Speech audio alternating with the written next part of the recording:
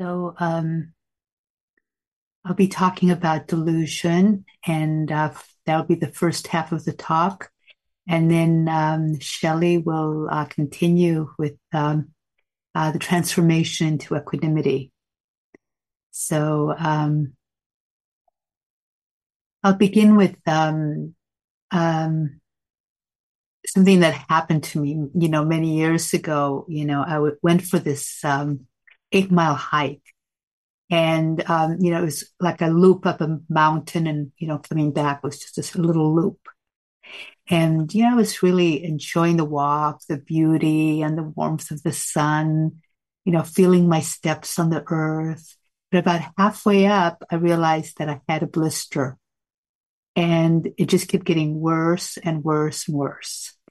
And I was so lost in the discomfort. Instead of my mind, gently whispering, step, step, it whispered, can't wait until I get to the car. Can't wait until I get to the car. And over and over again, it was just kind of doing that. And I wasn't particularly aware of it.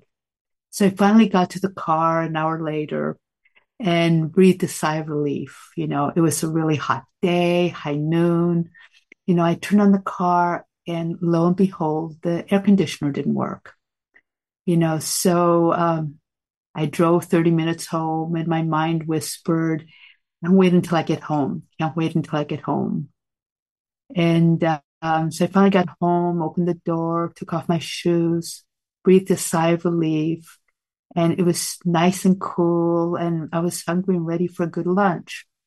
And guess what? What happened? I opened the fridge and my leftovers I was depending on were gone. And I was really hungry. And I dragged myself back into the car, and it was like, can't wait to eat, can't wait to eat. And in each instance, I kept believing that when I finally got what I wanted, then I'd be happy, then I'd be okay. And this is how delusion works. It's been said that delusion is the most dangerous of the three defilements because it's the hardest to recognize. It's one of the qualities of delusion is believing it's true. In that moment when couldn't wait to get to the car, I was really believing everything will be okay as long as I get to the car. On one meditation retreat, the teachers told us to pay really close attention to the effects of greed, hatred, and delusion on our minds. And as I practiced, over the days, seemed easy enough to recognize desire. I found myself wanting to open the window, the one that had like a big sign under it that said managers only. And I just kept going back to, well, maybe I should do it anyways, and and over, my mind kept reaching for that. I was very easily able to notice aversion, pretty frequently. In particular, the person who sat right in front of me, they kept moving their cushion back. So they were almost in my lap, and I was so annoyed during the walking period. I'd push the cushion back. Next period should be all the way back on almost on my lap again. I start having these very non-generous feelings towards her.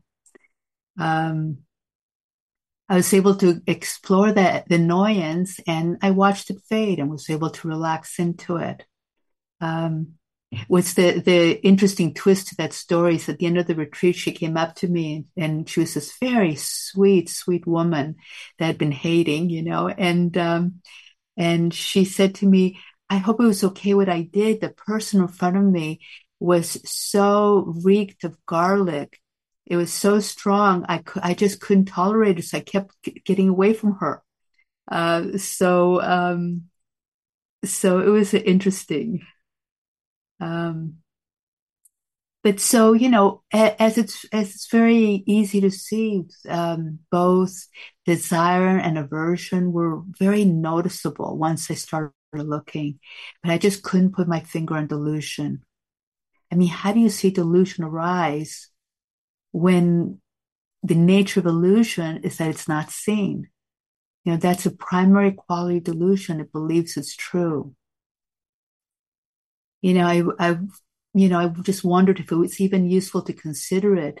It seemed that anyway, just by paying attention to desire and aversion, I definitely had my hands full. Um, and as I kept watching my mind, I noticed, that desire and aversion were hardwired. Life tends to lean towards what helps it survive and away from danger. Um, so I thought to myself, if desire and aversion are part of what make life possible, um, maybe delusion is also essential. And as I practice, instead of making aversion and desire wrong, I began to respect those powerful forces in our lives and to befriend them and understand them. And it called on me to begin to appreciate the delusion that helps me survive and keeps me from being free. Um, for instance, not believing the real possibility that we might die today allows us to plan for the future, to go to college, get a skill, get a mortgage, have children. But any of us could die today. The illusion that we're smarter or better than others can give us confidence when we're afraid. Denial can help us feel safe and not panic. It can save our lives. When I was a teenager, I believed, I was involved in a spiritual group and they had some interesting beliefs. And so I believed that imagining a white light around me would keep me safe. All I had to do, my mind was so powerful. As long as I imagined this white light, I was safe. And, I hitchhiked alone from city to city, with a white light around me, and see, I was safe. And, um, and I ended up in the middle of a riot once. And, this white light idea allowed me to stay calm in a situation where if I panicked, I would have been hurt. So the denial of the possibility that something would happen to me was actually really, really helped me at the time. Sometimes the illusion that we're weak and incapable keeps us out of harm's way by avoiding difficult, harmful situations. But none of those delusions are optimal strategies for responding to the world around us. They may have helped us survive, but they're not an optimal way to do so. I like to think of this kind of delusion not as an enemy, but maybe more like training wheels on a bicycle. Eventually we learn to balance without them. They can be scary and awkward at first. When you've got a superiority complex, you walk into a room and you feel like you own it, and you begin to drop that. All of a sudden, your insecurities can show up. So it can be scary. It can be awkward.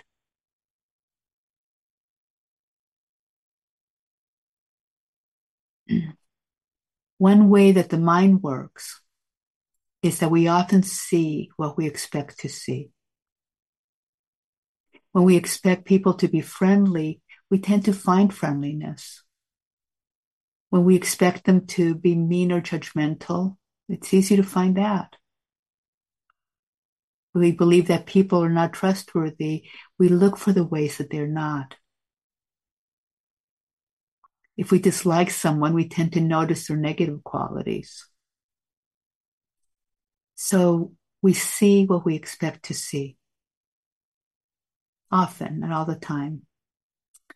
Um, This is a study they did a long time ago. Uh, they had two groups of people. One, they gave them pain pills.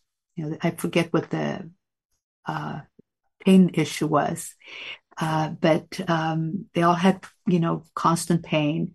And they gave one group pills that they were told cost 10 cents. And the other group, they were told they were like $3 each. They're the same pill. It had nothing in them. They were all placebos, Nobody had any medication. The people who took the expensive ones significantly found them much more effective. And none had any active ingredients. And that's how placebos work. That's how delusion works. And we do this kind of thing about many of the things we believe.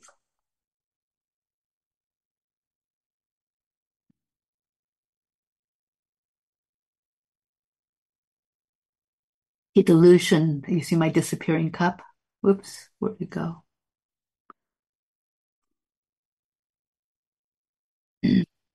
Um, Delusion can be defined as a belief that's persistently held despite evidence it's not true. With practice, we eventually come to discover that what we accept as reality is actually based on widely held misperceptions.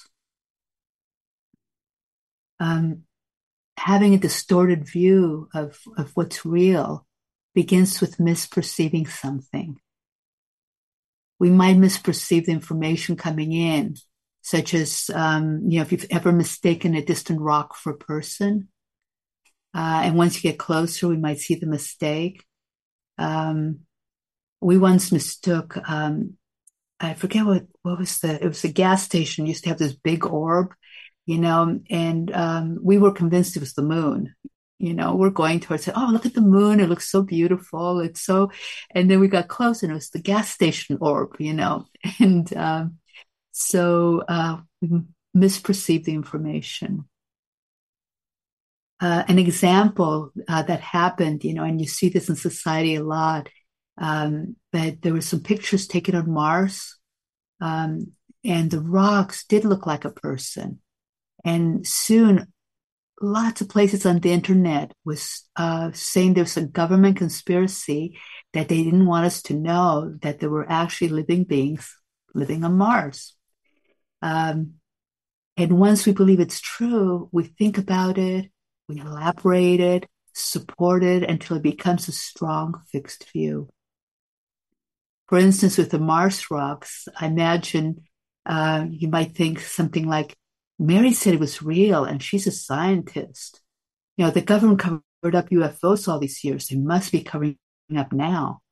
We might be so convinced that no evidence will shake our belief.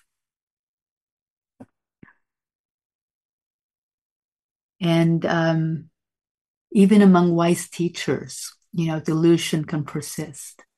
Um, there was a very wise Tibetan monk, he'd recently, not too long ago come to the US, and he was asked to be on a panel with a group of scientists studying the mind.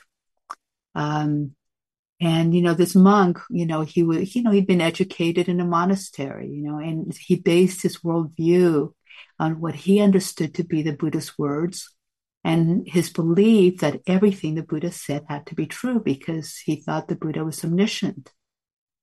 And he mentioned that, that the view that the earth was flat. And one of the scientists very kindly corrected him and explained scientifically why the earth was not flat. The monk, who was quite open-minded, was easily convinced of his error. That says a lot about his practice, right? And then he said, oh, yes, I see you're right. But at the time of the Buddha, the earth was flat. So, unshakable beliefs.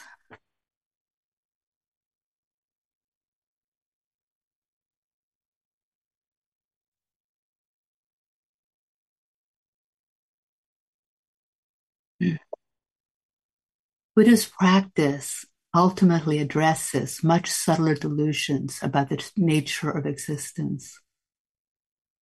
We believe if we just get what we want and avoid what we don't want, then we'll be happy. And that by chasing what we want and rejecting what we don't want, that's a good strategy for happiness. It's not that we intellectually don't know better, but when we're caught in the delusion, in that moment of being caught in it, the delusion takes hold. And since we can't get what we want all the time, or most of the time, it leads us to a state of being perpetually unsatisfied, which is part of the Buddhist teachings, right? That um, everything is essentially unsatisfactory. Nothing lasts. Nothing lasts. So nothing can be fulfilling forever. Nothing is permanent. And, and nothing that we identify as ourselves is is still there. It changes. The 2-year-old we were is no longer here. We're totally different now. So everything that we think of as self is not self. I'm still me without my pinky. I'm still, so there isn't it's this core delusion that we have a solid self. This is me, a core delusion that there's something permanent, a core delusion that somehow we can get satisfaction in the world, in the things of the world.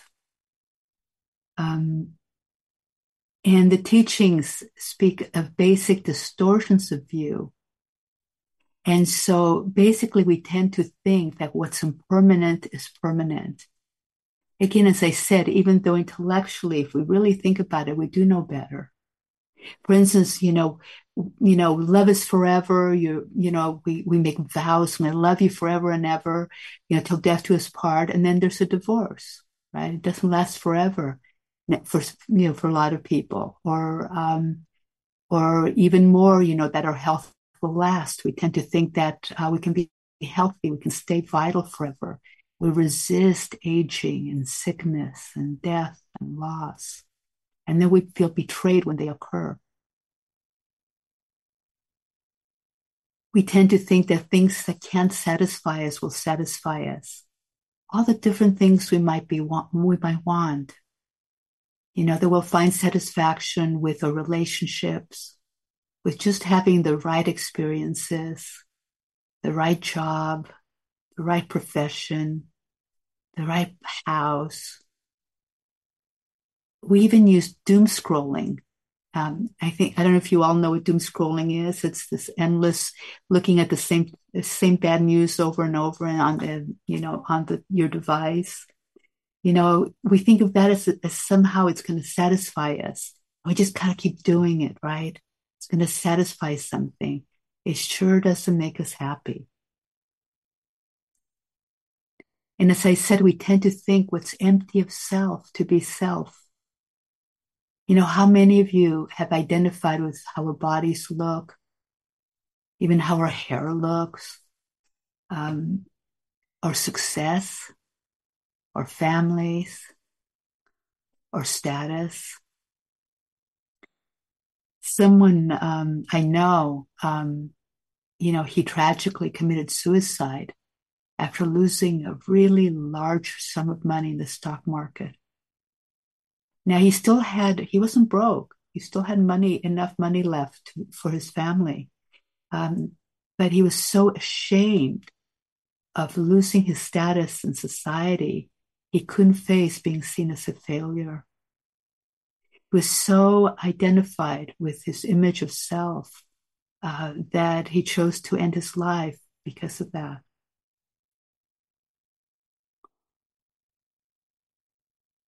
These distortions are the foundation of our conditioning. This is where we base our opinions or assumptions. And in the practice, it's through the stillness of practice, through awareness, we can actually learn to see through them as distortions of reality. They're not true. That's not how life is. Most of the time we tend to live our lives pretty automatically.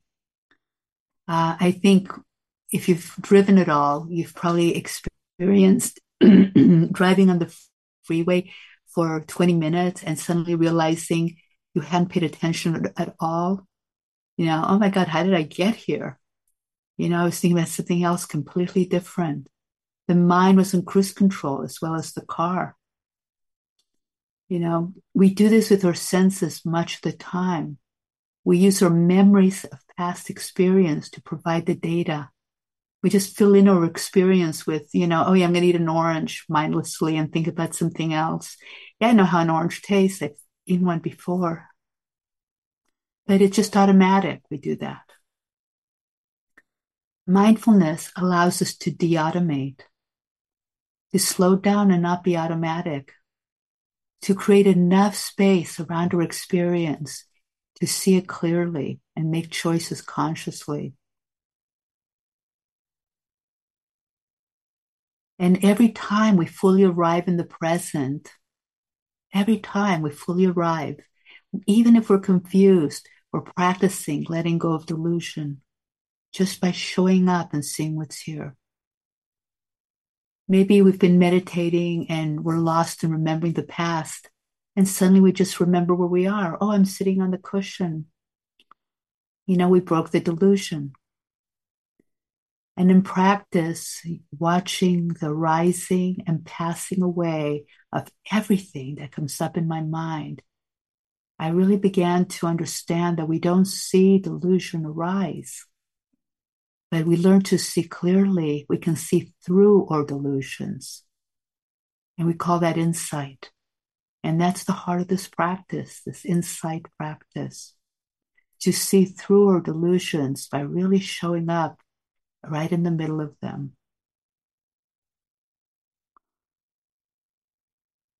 Being mindful is looking at things newly. It's what we call beginner's mind, not based on our data from the past. As Suzuki Roshi said, the beginner's mind, there are many possibilities. In the expert's mind, there are few. And so I'll end with that and pass it on to Shelley. Thank you all.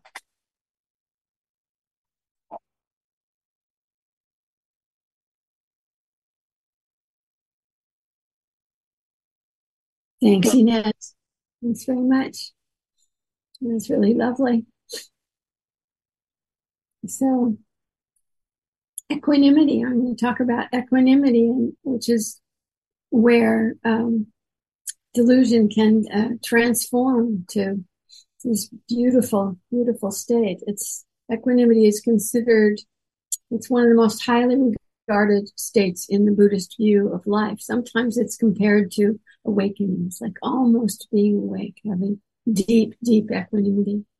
In its fullest, most developed form, it's a sublime, peaceful balance of mind, which is able to look on everything that is occurring in life, look at it clearly, without being shaken, without being pushed off balance. But long before it reaches that really exalted kind of state, it's a hugely beneficial quality of mind to develop. And on the way to that complete equanimity, we gradually cultivate patience and stability of mind, clear seeing, acceptance of what is, this ability to remain balanced in the face of what life sends our way. And we never know what that's going to be. Often there's a simile used for equanimity that is of a person on a high tower overlooking a countryside. So seeing everything that's rising, but with a wide open view, peaceful, not entangled. And that's a lovely state to aspire to. So, what is it that's shared between delusion and equanimity? Inez spoke about some things, but I wanted to point to a particular quality that I think is really is in the middle of both often, and that is a kind of acceptance, a non-contention with something. With in delusion, what looks like acceptance is a result of not seeing clearly or being in denial, unconsciously refusing to see what's true. So there's an acceptance of our deluded thinking. There's an acceptance of some false idea of what's going on. Or there can be just and acceptance that's based on not seeing it all. But in equanimity, the opposite is the case. We see very clearly, understanding the deep truth of how things truly are, what Inez pointed to, the truths of impermanence, of not self, of dukkha too. I have a sense that acceptance is really, it's inherent in deeply knowing these things. It's right in there. It's Ajahn Sumedho, he's the most senior American monk in the Thai forest tradition. And he has this really concise little teaching that he often uses. It's like this. It's like this. And whenever I hear that it's like this, I can hear both the knowing and the acceptance in it. There's equanimity right in it, and wisdom too.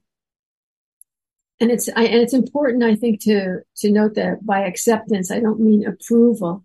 Approval isn't part of it. It doesn't mean we don't act if there's action called for. It doesn't mean we have to like what's happening, but we're no longer resisting the fact that it's actually happening, whatever it is. And of course, in order to really accept what's really true and to be in balance in the middle of it, we need to be able to see it. And that points to the difficulty inherent in working with delusion. And Inez pointed to this as well. The way it clouds our ability to see makes it really challenging to actually recognize when we're under its spell. We believe what we're seeing, but watching for the signs of it, I think, can be helpful. In meditation, if we're having trouble staying connected to our meditation object, if we're spacing out, that's a good sign that we might be in delusion territory. Or if we're confused about how to practice or whether to practice, same idea. If we find making a decision really confusing and distressing, again, there might be delusion operating.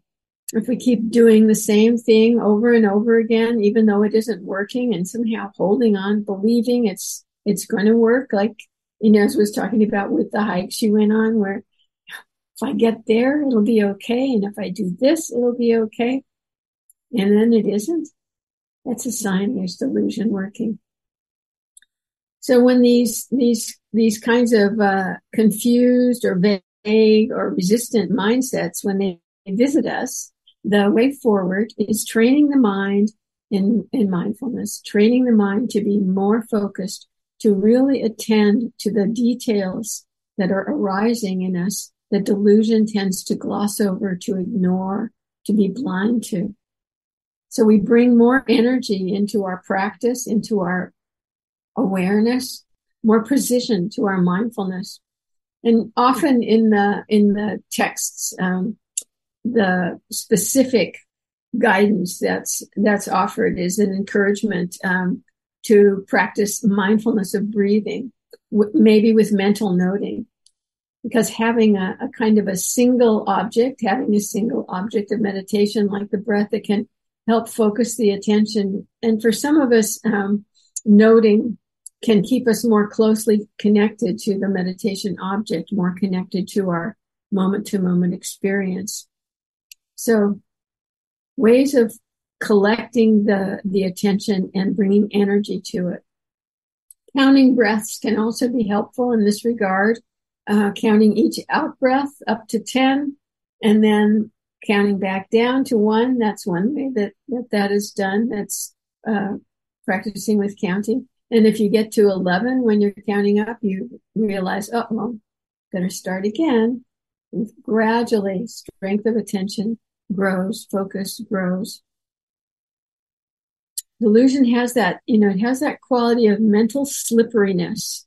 Attention can sometimes slide off whatever our object is when we're meditating before we really notice it. And that quality of vagueness, of imprecision. So bringing energy into the practice mentally or physically can really, really counteract those tendencies. And for some people, this breath meditation that is often recommended doesn't really work because it's too calming to the whole system. So then we need to look for other ways of developing energy and focus in the mind. And those can include doing standing or walking meditation, or even practicing yoga or another movement practice, which requires our attention to be noting what's going on in many different areas of the body. And it also brings more oxygen in, waking the brain up. Both focus and energy can grow. Close attention to all the sensations at the sense doors. That's another way of bringing in energy and also strengthening attention and mindfulness. A practice that I sometimes do when there's there isn't enough energy in the mind is to do walking meditation. And then as I walk, I move attention from seeing to hearing to smelling to the sense of the body in motion, taking like 4 or 6 steps with each sense door, just seeing, seeing, seeing, seeing, and then moving, hearing, hearing, hearing, hearing, each one in turn, keeping the attention with each one in turn, sometimes using noting, but maybe just staying connected to each sense door. Different practices are beneficial for different people, but I find using my whole body along with my mind can really bring energy and focus. And then I can return to my anchor if I want. So we need to experiment to find which practice is most conducive to, evoking energy and sharpening our attention, each of us. Equanimity has discernment within it. It has wisdom in it. The etymology of the Pali word that we use for equanimity usually is upekkha. And it's the etymology is discerning rightly or viewing justly. So cultivating clarity of attention, it supports moving in this direction. And another way delusion shows up is this rigidity about what we believe, holding on to beliefs, even when the facts show us we're mistaken, like flat earth, a flat earth example. Developing the same focus and clarity that helps with a vagueness of mind can help with this kind of mental rigidity. And as mentioned, that tendency to misperceive to the big orange ball. I have some stories about that same kind of misperception. And it's amazing how they can persist even after we've seen the big orange ball. Maybe the next time we see it, we still think, oh, there's the moon. There's the moon, even though intellectually we know it's not the moon. There's so many ways that we fool ourselves, and then we hold on to our belief, often unconsciously, I think. And sometimes delusion can be an unconscious strategy of the mind to really avoid seeing what's difficult or challenging in our lives. We talk about denial, in Western psychology.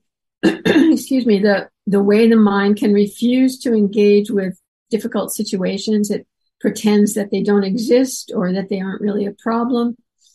And moving into denial or into a vague, perhaps pleasant dreaminess in our meditation practice, that can be a way of keeping awareness of what's really going on internally hidden, and it might look like we're accepting our situation, accepting what's going on when actually we're refusing to see it.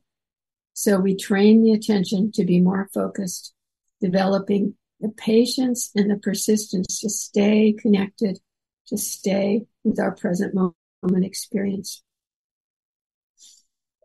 And then once we overcome the vagueness and resistance that characterize delusion, its flavor of acceptance, it has the potential then to transform into true equanimity.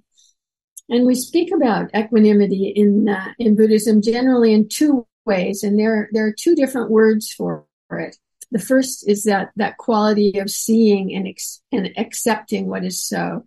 upekkha, that really kind of wide open quality of equanimity that sees from a distance, sort of. And I think when things are going well, it's not usually so difficult. But when the situation in our life is painful or challenging, it's not so easy to truly accept it. We can often know intellectually that something is true, but it can be tempting to claim that we've really accepted it when we know intellectually that something's true. But often we are resisting internally the truth of things that we accept intellectually. Like, everything changes all the time. And, everyone dies. We know those to be true. But I think for many of us, when we really look deep inside, we're likely to see that delusion of permanence that Inez spoke about. We spend our lives trying to out-finesse impermanence, trying to find ways of making it false. And until resistance to the truth ends, we aren't going to find the peace of equanimity. There won't be equanimity. I'm really firmly convinced that all the major dukkha in my life comes as a result of trying to find a way around the truth of impermanence, to somehow make it not apply to me, to try to control reality. We can't be balanced in the face of a truth that we don't really accept. We can't. It's not possible, really. So upekkha is this balanced overview, an acceptance based on seeing rightly, seeing clearly into the truth of things. And the second variation of equanimity is a state of mind that allows us to remain balanced and steady right in the middle of whatever storm is occurring now. And the word for that in Pali is tatra majatata. Tatra majatata. I love that word. It literally means standing in the middle of all this. If you've ever spent time, on a boat in the ocean, you know that in order to keep your balance, you have to develop sea legs, the ability to just adjust your posture, to sway a little as the waves make the boat rise and fall. And this kind of equanimity, it's like mental and emotional sea legs, the ability to respond to ups and downs in the moment without being thrown off balance, swaying with the wind and waves, being flexible. And of course, there's a logical relationship between these two expressions of equanimity. If we're truly seeing what is, sincerely accepting that it is so, that's what gives us the ability to stand steady, to find our balance.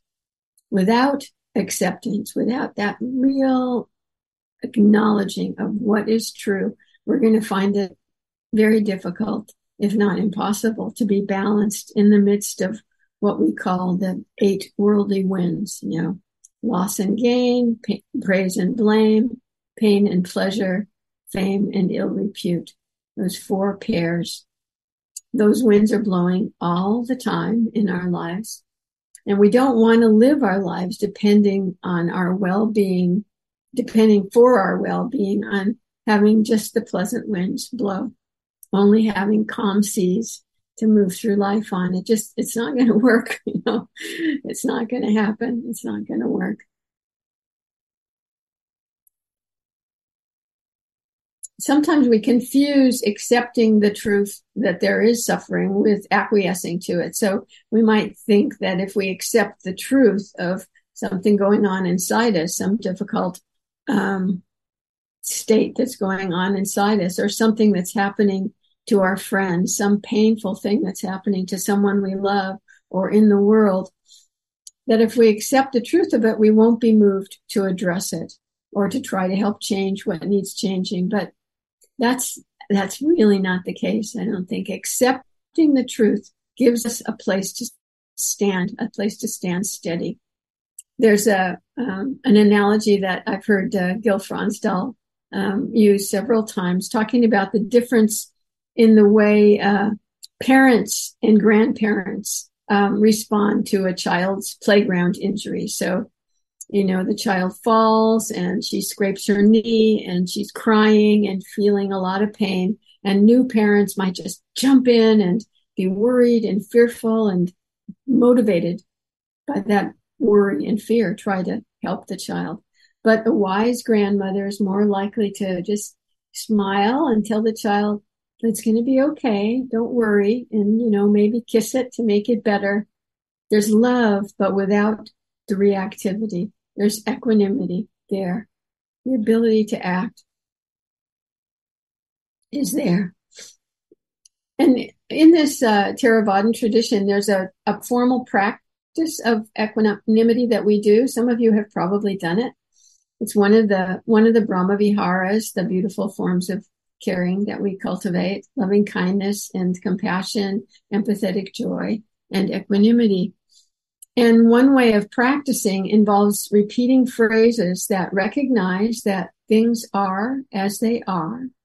Things are as they are, that they have arisen due to prior causes and conditions. And then often that acknowledgement comes along with the recognition that we might wish them to be otherwise, but they simply aren't. We don't stop caring about what's difficult, about suffering, but we accept reality. This is what's happening now. Things are as they are. We care about it, but we can't control it. I think many of us are probably familiar with the patterns of the stages of grief that are described by Elizabeth Kubler-Ross. She described them some 50 years ago.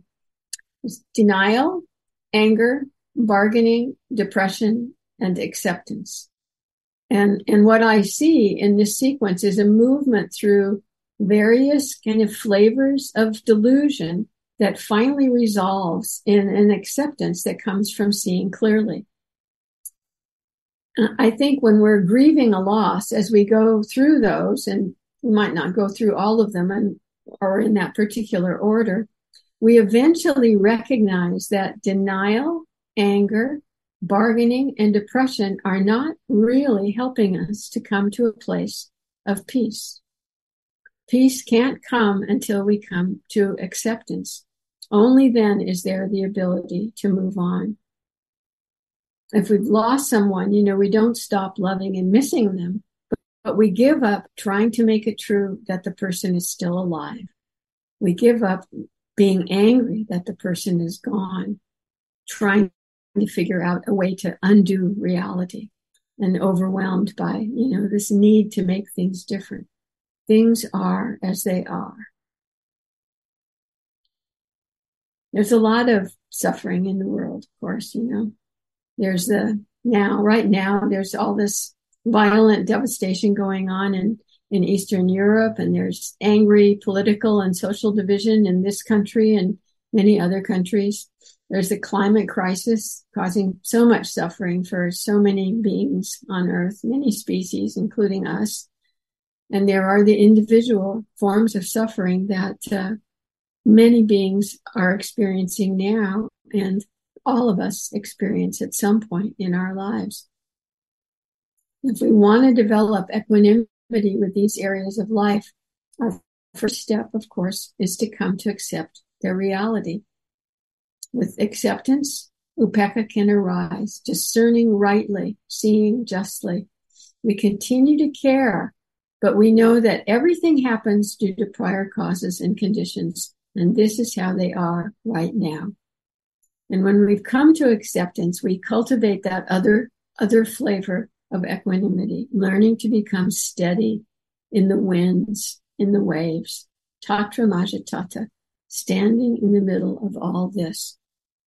And with that balance, we can stand up to the worldly winds. We don't stop caring about things, hoping that they'll change or acting to create change. But at present, this is how things are. So developing that overview that upekkha implies, cultivating clear mindfulness, the wisdom of seeing what's true, that's the first thing. And then in order to develop the ability to stand steady while all these worldly winds are blowing around us, we need to cultivate patience and determination, confidence, a sense of stability. All these things are part of the paramis, these beautiful states of mind that support our growth in all of the path, and they're foundations for equanimity. And gradually, as we practice sincerely, both of those flavors of equanimity can grow.